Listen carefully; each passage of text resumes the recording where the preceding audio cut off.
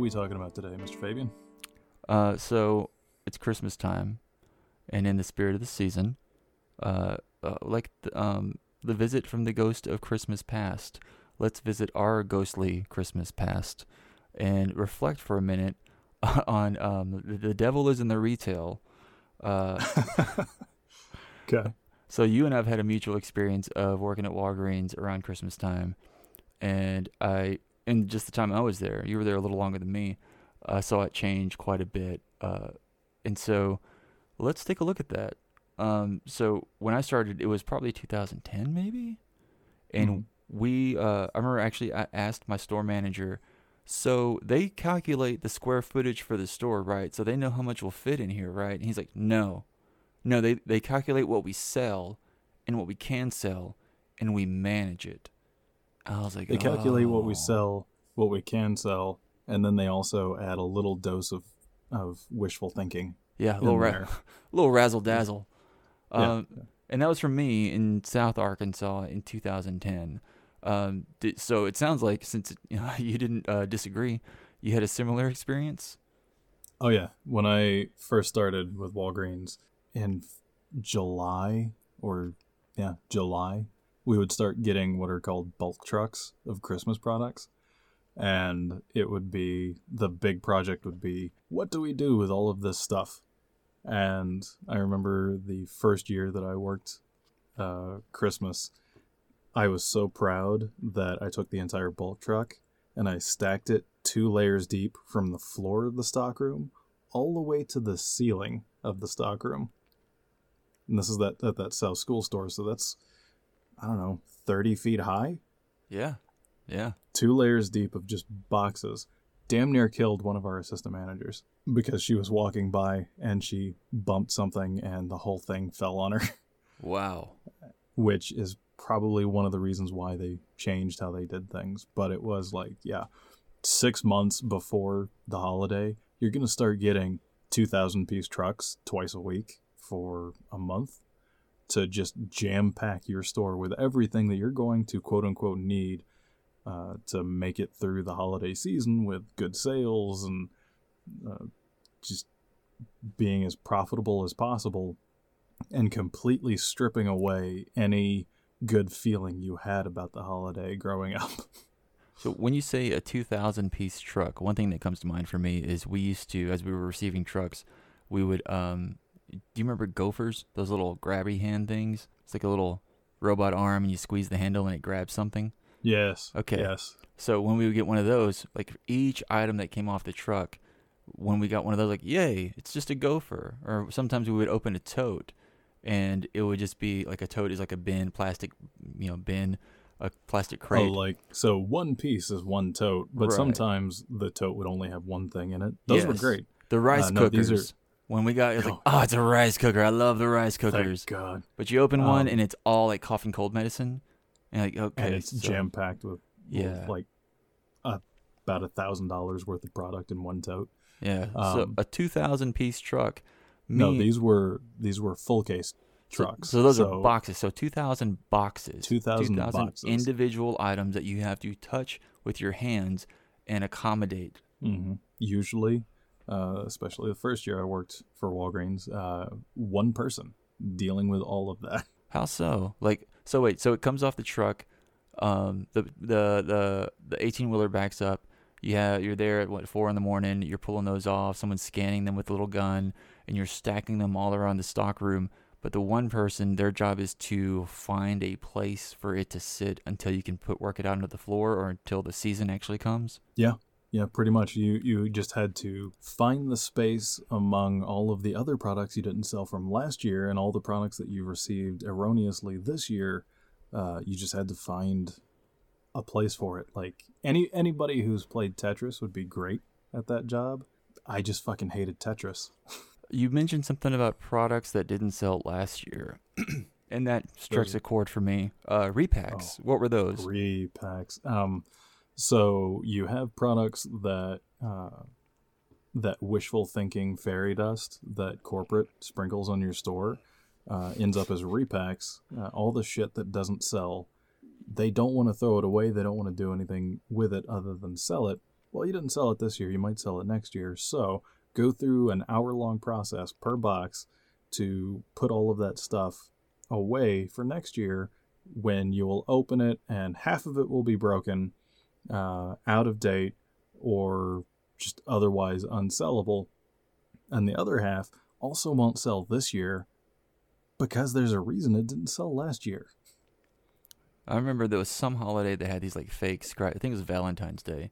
Had these fake scratch off tickets, and it's like a novelty thing where you scratch off the thing, like, oh, you get a back rub, or whatever. And I remember pulling those out on like the third or fourth year, and it started to really sink in. This is a waste of time. What's going on? Such a waste of time. I'm really glad that they eventually figured out that it was a waste of time, but it took them years to get to that point. And those were years that I was doing incredibly dangerous things to try and protect this product that wasn't going to be profitable at all. Like leaping from the top of one bay to the other, or hauling a 40-pound box on one shoulder up a 20-foot ladder to the top, and then, you know, the step that it always says, this is not a step. Oh, yeah, that one. You definitely use that step, and then you use the bar on top of that. You stand on that to put the box away, and then you pray to God that you're not the person who has to bring it down next year, but you know you will be.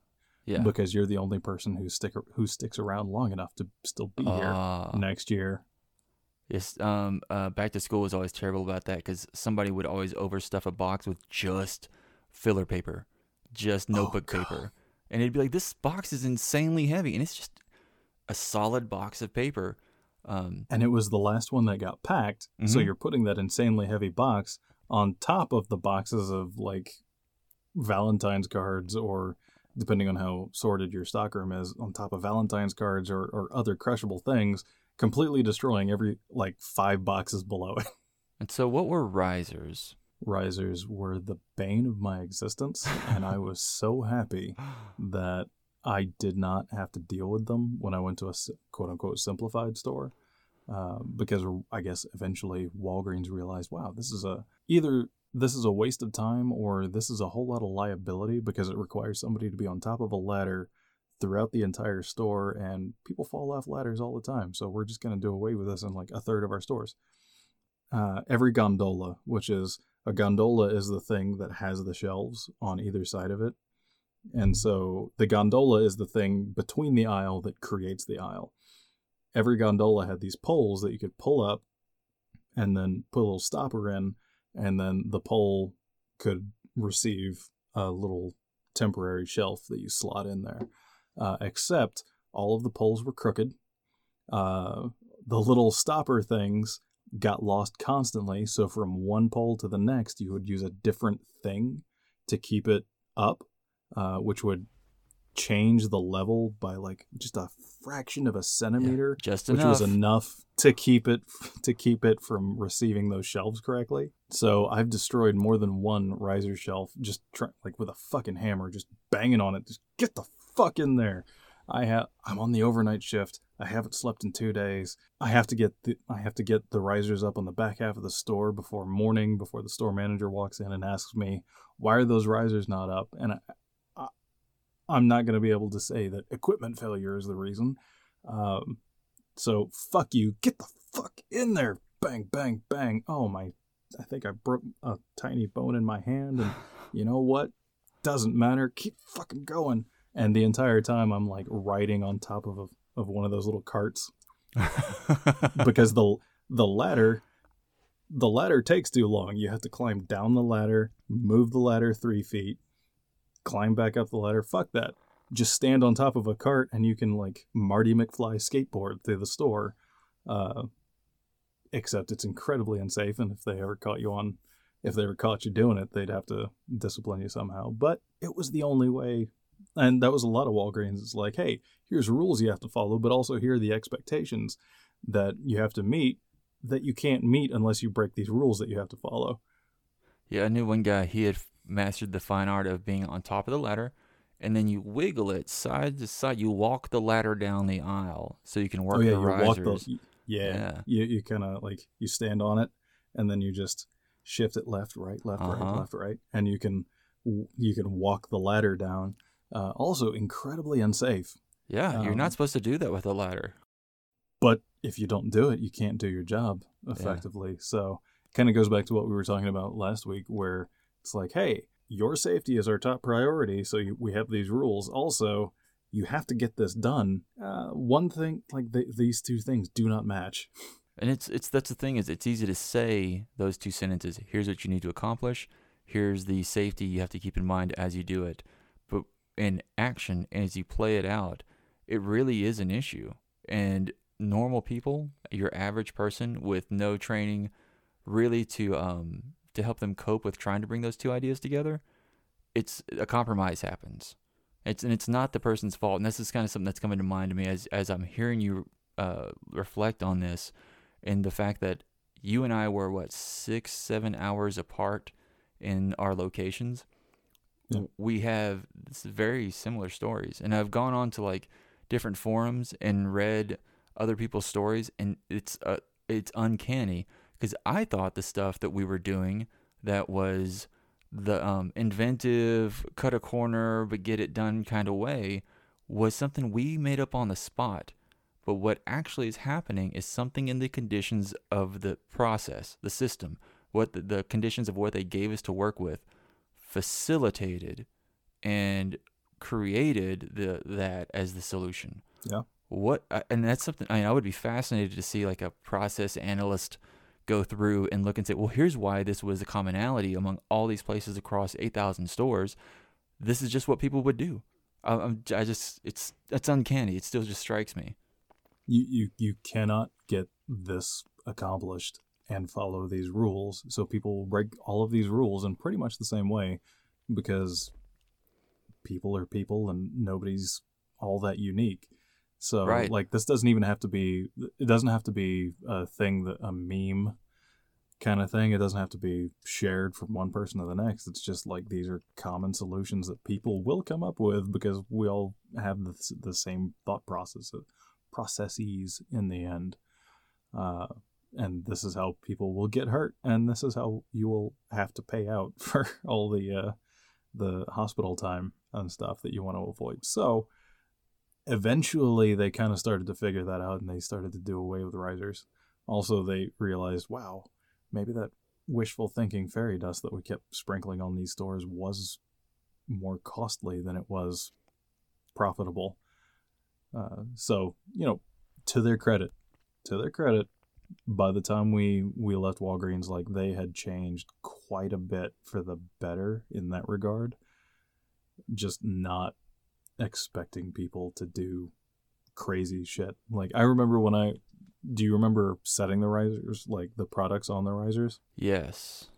When I started, and for years after, I was packing toys from basically riser level all the way to the ceiling of the store. Right. Yeah. And as I'm doing that, I'm like, I don't know, this doesn't seem safe. This doesn't seem like a good idea. And the store managers are just like, do it anyway. We have to get it out of the stockroom. Do it anyway. And I'm just like, I don't know, this doesn't really match up with common sense. I agree. Yeah. But I did it. And then last few years before we left, it's like maybe somebody like me who thought that was stupid finally got into a position where they could say, hey, this is stupid and we're gonna hurt somebody, and they put the kibosh on that. So It's really strange though, because there were to give them a little credit, there were store visits by people that were in charge of all the stores in the state. They came to locations and they saw those things for years. And there was so it's almost hard to look back and think what was missing at the time. Was the world different? I mean, I know like now people like to use that story about the lady that burned her lap at McDonald's and talk about frivolous lawsuits and how before because stuff like McDonald's has an incredible PR department. Yeah. That completely fucked that lady. when that lady deserved more than what she got. Yeah. Do you know yeah. Do you know why their coffee was actually so hot? Yeah, because they knew that people were getting their coffee in the mornings before work, and then it would get cold by the time they got to work, by the time they finished their commute. So they were setting their coffee to be incredibly hot when you got it, so that it would still be hot when you got to work and were actually drinking it. And then I learned an extra step to that. They offered free refills, but if your coffee was 300 degrees, you would have to wait until you leave the store before you can even drink it, so you wouldn't drink more coffee for free, which makes it even more nefarious. oh shit, Yeah. yeah. I mean, corporation's gonna corporation. And before that was a popular story, though, the world was fine with insanely hot coffee, and it just wasn't a thing. We just didn't look at the world in these kind of dangerous ways. Just like before the 1970s, seatbelts were kind of nebulous. It took an actual effort, and people fought There was a portion of the population that fought seatbelts the way that people fight masks now. There are people that thought it was silly and dumb and inconvenient. And actually, I think seatbelt laws didn't even happen until the late 90s, or maybe later, where you could get a ticket. Yeah, I think so. That's still pretty fucking new. Were you there in the meeting where our district manager kind of bragged about not wearing a seatbelt? Yeah, and driving fast. He bragged about not wearing a seatbelt and driving fast and getting pulled over for not wearing a seatbelt, and then he went and fought it and blah blah blah. I don't know, just kind of letting you know, like, or a reminder of like, oh okay, that's old school, dude. So that kind of connects to it, as far as like there's an old school mindset of, oh, it'll be fine. Like, the grandpa that sees a little kid fall off the bike, he's like, oh, just dust it off, put some dirt on it, whatever.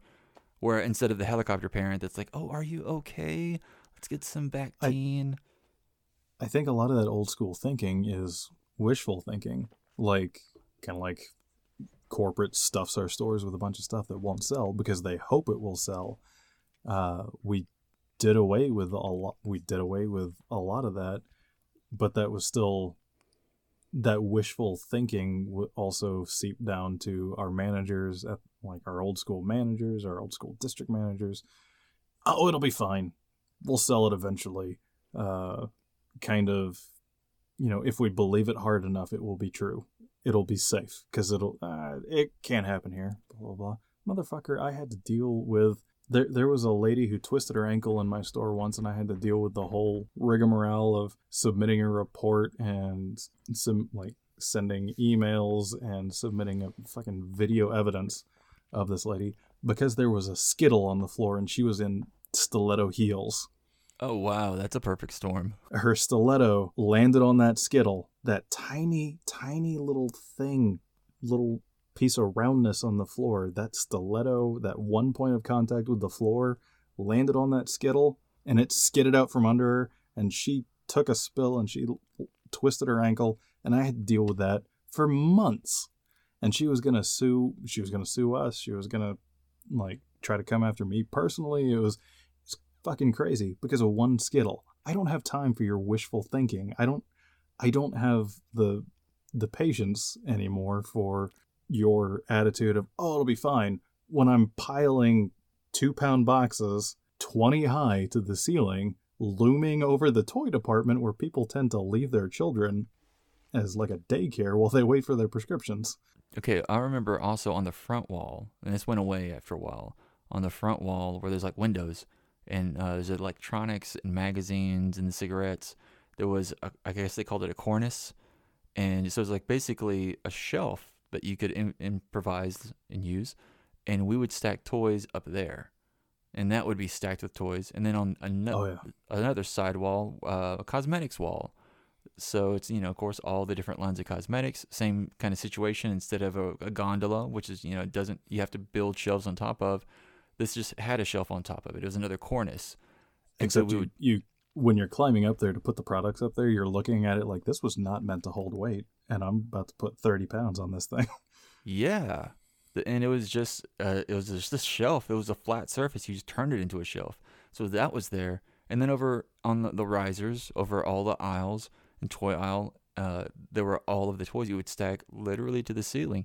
And then at the end of each aisle, you would take some of those toys. So like, the little, it's like a little fishing game where you've got the crappy pole and the little piranha mouths, and it spins around, and each one rises up and snaps. Okay, so just trays and trays and trays and trays of those. So each tray has like 10 of them. You would stack them like 3 or 4 high at the end of each aisle on each side, which is not really ADA compliant when I think back to it. And then or RC cars or some other toy. At the end of each aisle, you'd have stacks of those. So there were and you would spend days stressing about making sure that all of these toys were stacked exactly right so that they were level across the entire riser. Yeah. Well, see, I didn't have as much of that. That was an NWA thing. We didn't have the roller coaster, what they would call it. We didn't have much guidance on not doing that. But oh no, like I would go to other districts and I would be looking at the risers and just go like, what the fuck is going on here? And we did not get that communication. But then I think back, buying habits had to be different because that stuff would mostly sell.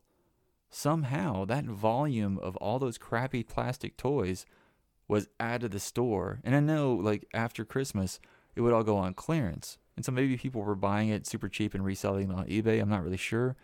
But they were sending all that crap, and then it was going somewhere. And it was not good stuff. People weren't just snapping it up because these were the best deals around. But when I think back to Black Friday, when I first started at Walgreens, they offered like the register rewards.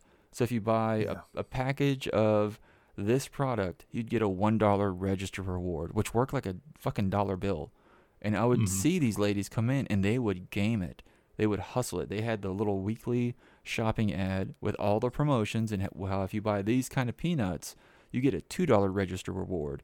And so they would buy all this shit. Or are you talking about register rewards or are you talking about Jingle Cash? Separate. Yeah, this is Jingle Cash started in December. I'm specifically, my mind wandered to Black Friday. And so they would load, and this was weird. I remember a year where these ladies were in a I always say clan, a troop, and they had like 4 buggies apiece, and they were doing separate transactions. It was a clan. It was a Karen clan.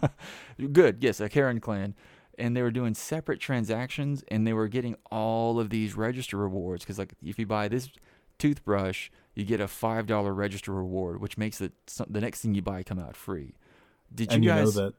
You know that shit was just going down the street to the next Walgreens to get returned. Was it? You fucking know they were just buying the shit, getting the register rewards, and then returning it, which is one of the reasons they went to the whole balance reward points instead. Because they could invalidate those points if you returned the thing. So in our area, each Walgreens was like a 45-minute drive apart. So I think maybe they were reselling it or they were like stocking it up and using it for years because that wasn't an efficient way to do it. Although that does make sense how they switched from those handing someone basically your own money that your Walgreens funny bucks that you're printing up at the register to go to the points thing, which is then you're in control of it. Wow, I hadn't put that together. Because in any metropolitan area, you're gonna have a Walgreens. Walgreens are like Starbucks. I think Fayetteville had 5 of them, 4 of them. In Northwest Arkansas, there are 15 stores for 3 towns. Yeah, what are the farthest distance between them is maybe 30 minutes. If I go from South School to Siloam Springs. With traffic. Yeah. So in our area, they'd buy an electric toothbrush, get a $5 register reward, and then you could count on the next Walgreens over getting that toothbrush as a return. And of course, we had that whole policy where like you don't turn down returns. So just take care of the customer. Oh, fuck that fucking policy. I have some insight on a little bit of how that was working on the other end. I know a guy, cool guy, and he's an entrepreneur. He's done various forms of entrepreneurialism in his years. Are we talking about Billy?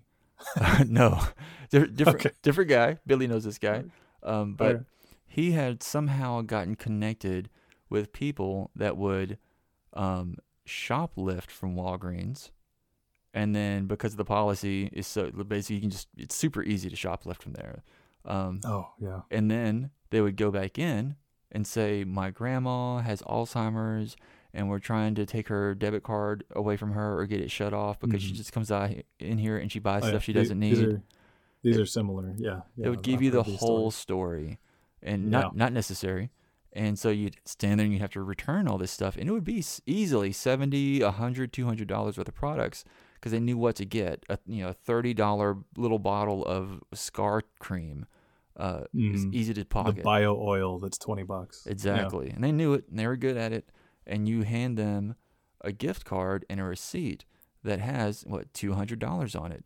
So what they do with it, there's a website called, I can't remember what it's called, like Uplive or Uprise or I can't, wouldn't want to give them right. I can't maybe remember. two people will hear Yeah. this. I still Yeah. don't want to even give them that much publicity because Right. fuck this So I can't, website. either way, I can't remember, but there's a website where you can go and you can sell your gift cards. So if you got one for Christmas legitimately, but you don't ever shop at Bass Pro Shop or you don't live near one, you could sell it at a discount. So if it's a $100 gift card, you could sell it for 80 and somebody would be incentivized to buy it because they get like $20 free. So Yeah. that's awesome. But what happens is these shoplifters that have now acquired a $200 gift card free, they would turn it around and they don't want to sell it on a website. They just want cash for whatever they need cash for. So they go to a guy and that guy gives them 50%, maybe 60. And fine, they got Mhm. cash, easy money. They're just going to do it tomorrow and the next day and the next day. But now this guy, once he knows all these people that do this, he's getting, $100, $200, $300 at half price. He goes on the website and sells them at 85% of their value, and he's still making money. And he's not having to do anything. He just got people coming to him, and he just happens to be the guy that has cash in hand. And Not realizing it's that business. what they're doing is a job. It is, yeah. They're doing a job. Like they're spending as much time as the fucking coupon Karens on this thing. If they just got a job and did legitimate work and then earned pay, they could still make that same amount of money. You know what? They probably had decent jobs, but you know why people leave most of their decent jobs? Shitty managers. Yeah. Well, I mean, that's a refrain that That's a refrain that I've heard many, many times at Walgreens. It's not the pay, it's the manager, which I was like, I always hated. But you know what? I left Walgreens and I've got a job that pays $20K less a year now. I'm so much happier. Then again, it wasn't the manager. I was sure to let Wayne know, like, no, it's not you. Yeah. It's the thing that you have to do to be doing your job that I can't stand. If he like taught classes for something, I would sign up just to get the Oh, yeah. feedback. I'd be like, I'll be all in. Yeah, like if he were a motivational speaker Yeah. or, like, I don't know, we're kind of trashing Walgreens, and Wayne comes up because, Wayne was Walgreens for us. And so I just wanted to be sure to be like, Wayne was awesome. Yeah. He actually did the job. He did the job that was required of him.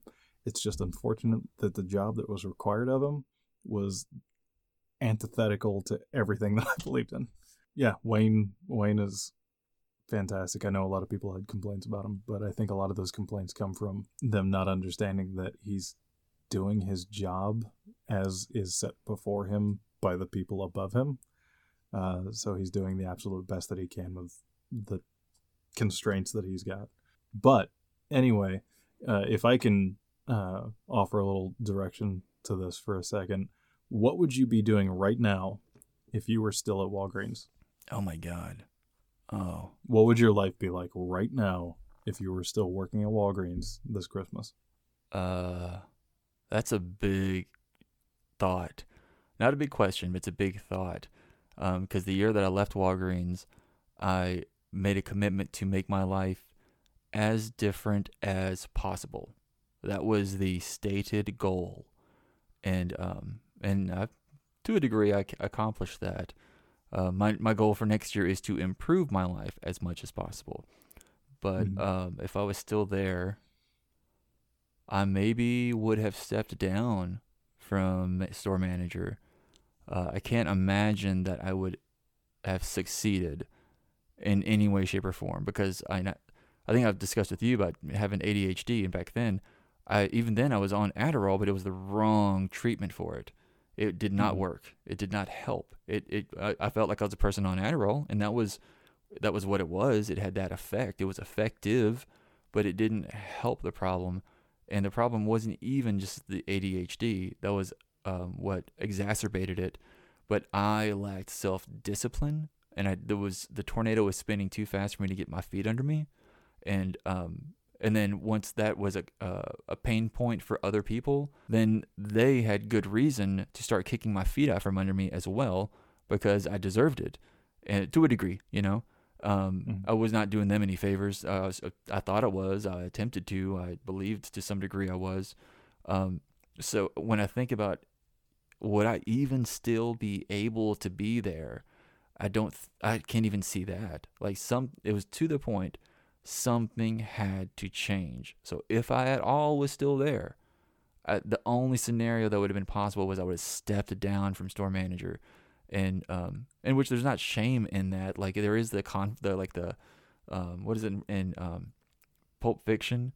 At things like, yeah, that feeling. It's your pride talking to you. Like it would have been that. It would have just been my own sense of ego or deciding that I have failed. But I think in the last episode I also talked about the guy Mark who decided in training he did not want to be a manager, and he's walked away, and how I respect that. I would like to think that at some point I would have reconciled that for myself and seen that, I did shine as an assistant. I did shine when I could just be in the mix, when I didn't have to be the guy that's planning everything, when I was just in there fucking throwing punches and putting out fires. Some people make better sergeants than generals. Yeah. Kind of thing. And that was me, dude. I mean, I could just go in, like, I went into a store the other day. I have this part-time merchandising gig, which I keep because every year around Christmas, they get real desperate to get some of these jobs done. So they'll pay you $200 to drive to Tulsa and open up boxes of fresh flowers and put them in a stand, and then you just drive home. It's like 30 minutes of work. It's ridiculous.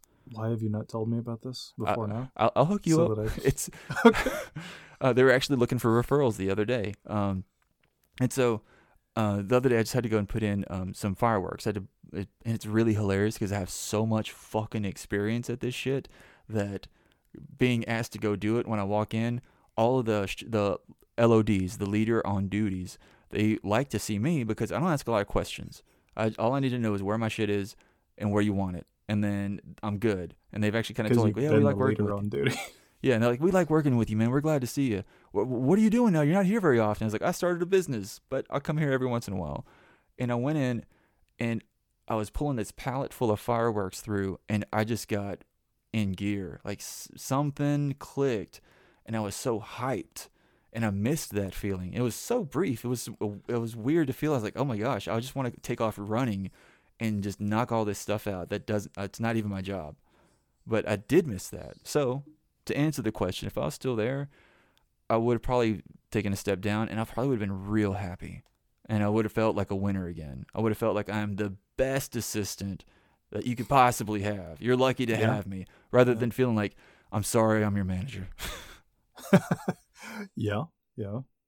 So hypothetically, if I were still at Walgreens, I'm thinking, or if you were still in the position that you left at Walgreens, what would your life be like right now? Just for people who haven't worked at Walgreens or haven't been in retail. I don't know if it's unique to Walgreens even. Right now, I would have worked the past 3 weeks with maybe 1 day off a week. Oh, I forgot about this part. Oh, shit. Oh, yeah. So right now, it is December 23rd. I'd have worked for the previous 3 weeks at least, with 1 day off a week, maybe Sunday, each day being at least 9 hours. But really, it's like, hey, you only have to work 9 hours. But again, back to those expectations. The expectations we have on you are that you get all of this done. So really, you're going to be working 14 hours. We're just not going to say that because your salary, and we don't want to seem like we're taking advantage of that. But yet we totally are. So I'll have worked for 14 hours a day for the past 3 weeks, maybe 1 day off a week, covering for any amount of call-ins, trying to me personally, I worked a lot of hours as just a key holder just to give my shift leads a day off to try and keep their morale up during the Christmas holiday, because during the Christmas holiday, that's when you're supposed to be with family and blah, blah, blah. So we're behind, but at the same time, you know what? You need this day off. You can have this day off. It just means that I'm going to be working a 16 hour day that day. It's fine. It's fine. Whatever. Because you're way more valuable to me happy than pissed off and disengaged. So 16 hours, that's fine. That's fine. Oh, and I'll do it tomorrow too, because somebody got sick, quote unquote, and called in. And then, oh, the one day off a week that I've got, shit, somebody was in a car accident, quote unquote. So I guess I'll get called in on my day off and I'll work that day too. Sure, it's fine. I'm just the store manager. It's whatever. I'll fill in whatever gaps, because Walgreens knows that, like, Walgreens put me in this position because I've been doing that my entire career, just filling in the gaps. I think a lot of the time, people who got promoted to store management were not just the people who were best suited for the jobs. They were the people who have shown over and over again that they're willing to fill in the gaps that retail needs. Yeah. Or retail has so often, because retail is unforgiving and retail has no room for human fallibility or weakness or error. Sure, I'll fill in. I'll be the mortar. You just spackle me over whatever hole in the schedule. Sure. So I'll have done that. I'll have stressed out for 3 months previously on whether or not my risers are level. I guess that was just a Northwest Arkansas thing. I'll have stressed out for 3 months previously over whether or not my risers are level, and then keeping them that way, because that product sells down. So you have to constantly be Tetrising and like rearranging stuff. And oh shit, here's another 1,000-piece truck. I got to get all that in. And then by Christmas Day, which they actually gave us off because our overtime was too, Walgreens did nothing for any of their employees out of the goodness of their hearts, because Walgreens is a sociopathic corporation. Any corporation, and this is not just Walgreens, any corporation can be relied on to behave and to have the expectations of the most sociopathic individual you can think of, because all they care about is profits, money, what you can do for them. They give no fucks about anything else. So when they gave us the holidays off, that is a cost-cutting measure, not anything that they're doing for me as a person. So you work your tail off, you stress out, you make Christmas happen for other people while completely neglecting it at your own home. You are Santa's elves. You're making Christmas a possibility for people. And then you get Christmas Day off, and what happens on Christmas Day? You try to spend it with your family, you try to have a good time, but the entire time you're thinking, man, tomorrow is going to be a fucking nightmare where I'm going to have to work another 14 hours a day for the next week to reconstruct, to try and get the store flipped from Christmas to normal. So the entire holiday leading up to, during, and after is completely ruined. The shine, any shine about Christmas that you ever had from TNT specials, from any feel-good Charlie Brown bullshit, all of that is rubbed away, and you are reminded every year that you work in retail or work at Walgreens, you're reminded, no, it's not about that. It's about money, because 25% of the money you make in that store is going to be made in the 2 weeks leading up to and after Christmas. So no, it's not about family. It's not about the goodness of people. It's not all of that holiday special bullshit. Is exactly that. It's bullshit. It's about money. And that's what Christmas at Walgreens is like. I remember when I got hired, it was in the summer. It was like July. And then that Christmas was my first Christmas at Walgreens. And I had Christmas Eve, Christmas Day, and December 26th off. And on Christmas Eve, of course, I'd been working a whole bunch, and I was an overnight shift lead, and my brain was fried from my circadian rhythms being out of whack. And but I was so happy. I went to my mom's house and had my kiddo and my wife and everything, and I lay down on the couch. I think yeah, I was laying down on the couch to like click on the TV. I was like, fuck yeah, I'm gonna relax.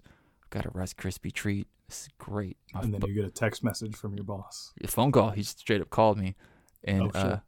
and store manager, and he said, he's like, Fabian, where are you? I was like, I'm off.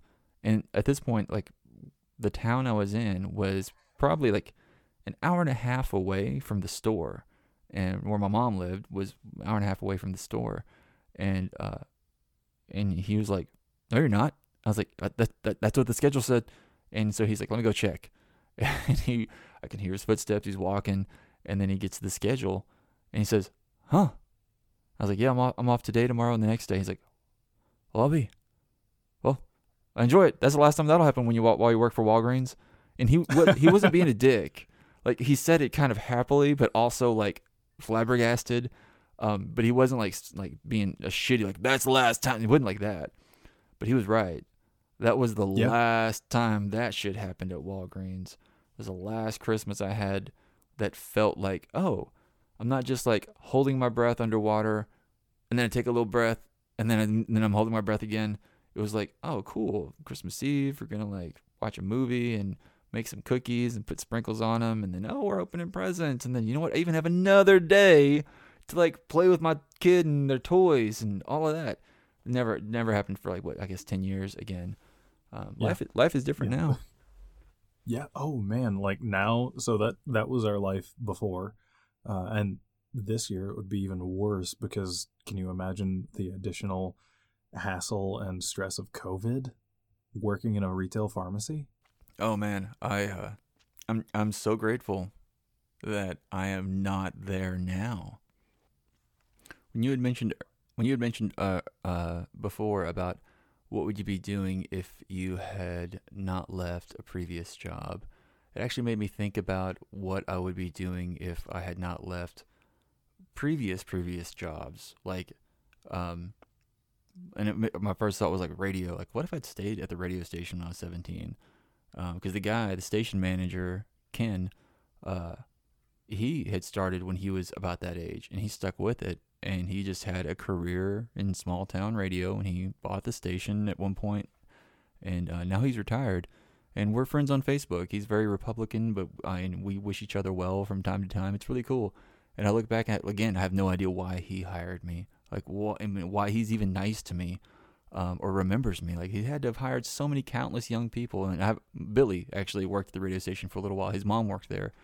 And so I could have easily have stuck with that, but what I think, when I let my mind wander about it, I actually thought about, what if I'd stuck with the first thing that I'd really gotten into. Like, when I was a kid, I wanted to draw comic books, and like in third grade, as my first memories is of really drawing and getting attention, and until I started playing music, that was what I spent all of my spare time on, because it really gave me that attention and self-validation.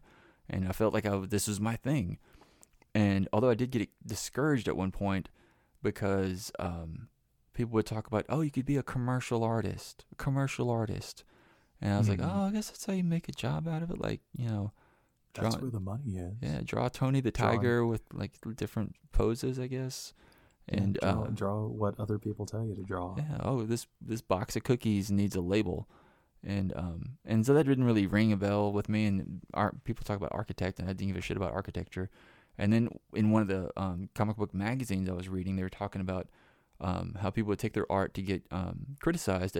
They go to Comic Cons, which were smaller back then, and you have somebody review your art, and you get their autograph and you buy their comic book and stuff and show them your portfolio, and they give you pointers to tell you how good you are, and you hope they give you a job on the spot. That's the dream.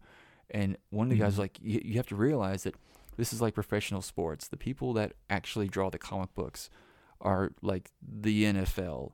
They don't just know how to draw people with muscles and costumes. They can draw a telephone better than you can draw a telephone. They can draw an ink pen better than you can draw an ink pen.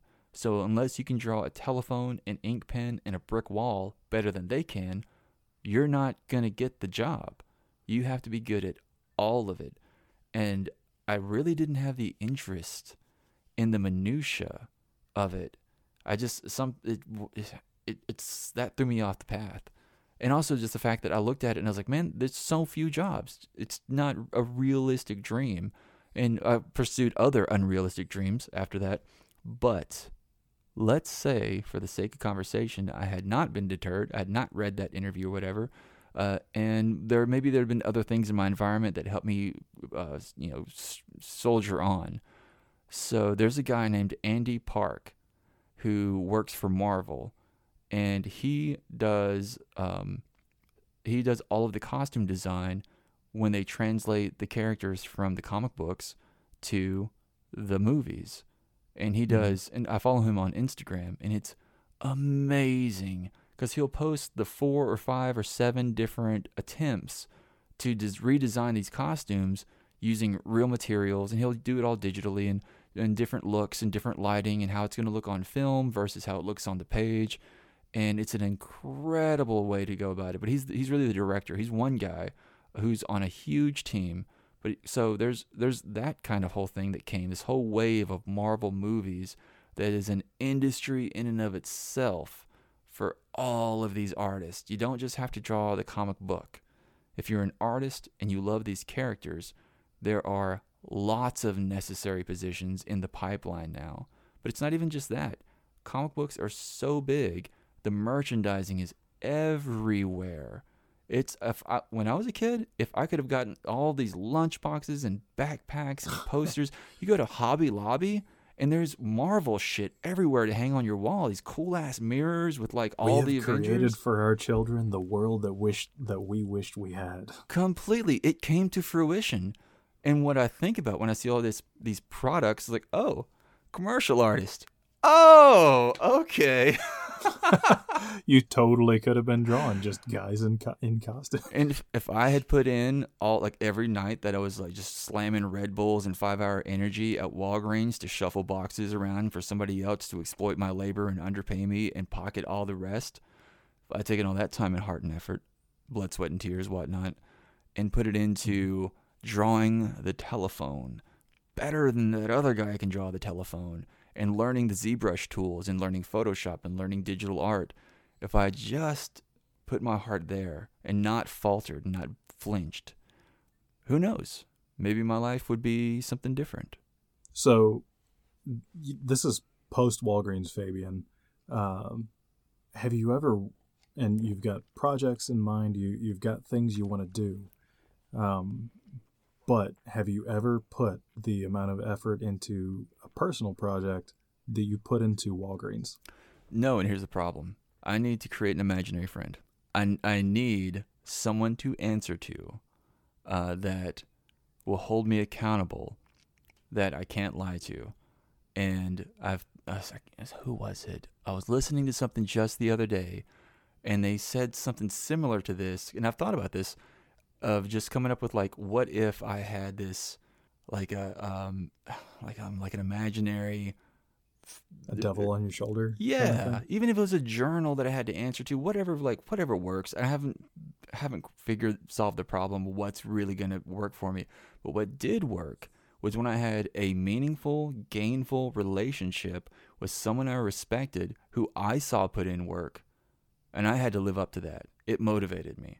And in times whenever I've been on projects with other people, the most motivating thing is when I see somebody show up early.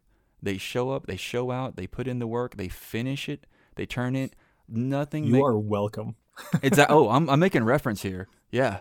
And the most demotivating thing is when somebody shows up just to be there, just to say that, oh, I'm in a band, or oh yeah, I did a short film. Yeah, I've done this. Fuck you. And I have dealt with countless of those quote unquote creatives or artists, and they're just people that want to have something they can reference later. And at least I can see it a little bit better now, and at least it doesn't shake me as much, because before a whole project would just collapse. Like, we had done this short film that was really cool, and we got halfway through, and the dude who was the main character just didn't show up for the second half of it. He lost interest. Yeah, well, no, he got scared because it was kind of a taboo, touchy, weird like topic, And a friend of mine had written the storyline. It was really crazy. It was kind of what's his name? Divine, Pink Flamingos. He's like a white trash Vincent Price. Man, I can totally see his weird face. He said, "Don't fuck people that don't read books." I mean, wow, that's good advice. I don't even know who this guy is, and I'm like, yeah, that's good advice. But anyway, it was kind of a weird movie anyway. And I guess halfway through, he just he just didn't even answer his phone. That was the fucked up thing. He could have said, "Hey man, I'm not into this. This is not really. I'm nervous now." He could have just said that, but he bounced out. But I'm tired of those people. Like that stuff like that completely demotivates me and makes me feel like it makes me feel like if I'm associated with these people, I must be one of these people, birds of a feather. And how did I get into this fucking flock?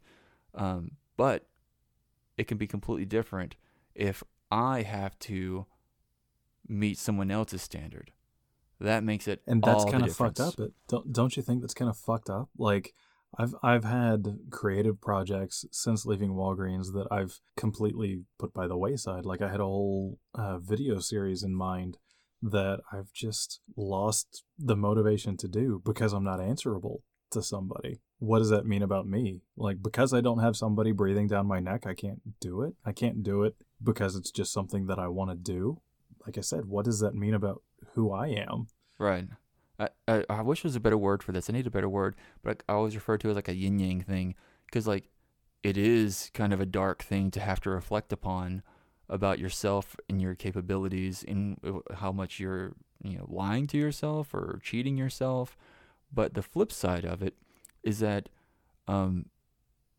it's the redemptive quality of community, because people in a crowd can either be a mob or they can accomplish things that they would never accomplish individually. And have you ever seen that video of the guy who is getting on like a subway or something, or he's getting on a train and one foot slips down between the train and the concrete platform and he's stuck there. He can't get out.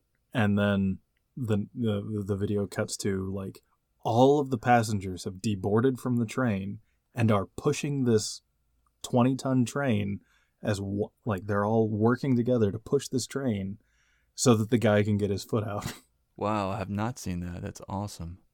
It's fantastic. But can you imagine being the first guy who's like, you know what? Fuck it. I'm getting off this train and I'm going to start pushing.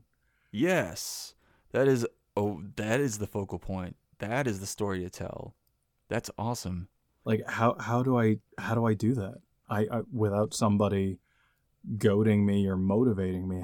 Why can I not be motivated by my own desires, but I can fucking sweat blood for Walgreens? Yeah, this morning. What is that disconnect? Why am I like this? I got up this morning at 5 a.m. because I had to be somewhere. I had a job to do, and I love running, and I was running for a couple months, and whenever daylight savings time came and changed, so it got dark at like 5 p.m. or whatever, it immediately killed it, because I couldn't figure out where in my schedule to go running except for in the morning. But at 7 a.m., my schedule was to wake my kids up, and then I'm cooking breakfast. I'm doing my son used to be in pre-K, but we pulled him out for COVID, so I'm doing all of his lessons. And then I go to work. It's all of these different pieces. I couldn't figure out where to bake back in this hour to run, and I was talking it over with a friend of mine. He's like, "How about in the morning?" I was like, "I just can't make myself wake up for my own purposes in the morning." But if I have to be at a job, I can get up at 5, 4:30 in the morning, 3 in the morning, as long as it's not for me. If there's an expectation that somebody else has laid on you, like if there's some duty that you've assumed, you can do it.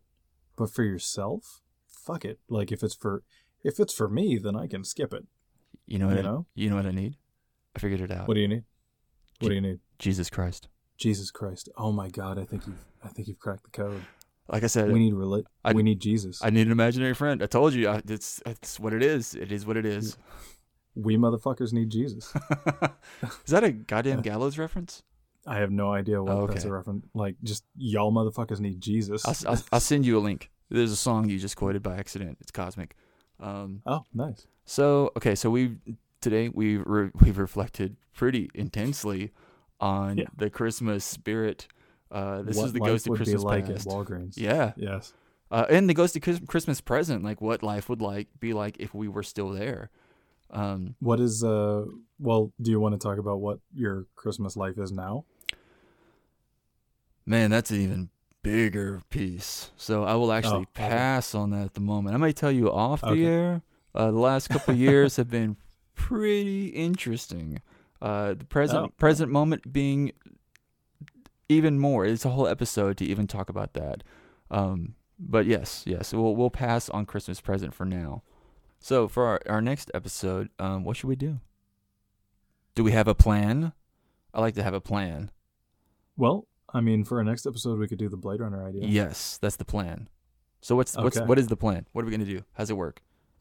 Okay, so for our next episode, because Blade Runner is my favorite movie ever, and I could spend more time talking about the movie than actually watching the movie, I was thinking, and you've never seen Blade Runner, I was thinking you watch Blade Runner, I'll watch it again, and then right after we watch the movie, we come together and I talk for 2 hours about the movie, and I should talk the movie because I've only heard bad things.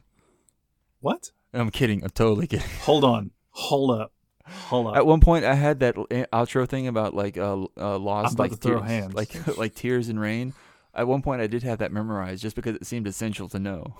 Oh yeah, like one day these moments will be lost like tears in the rain, because he does that little gaspy thing as he.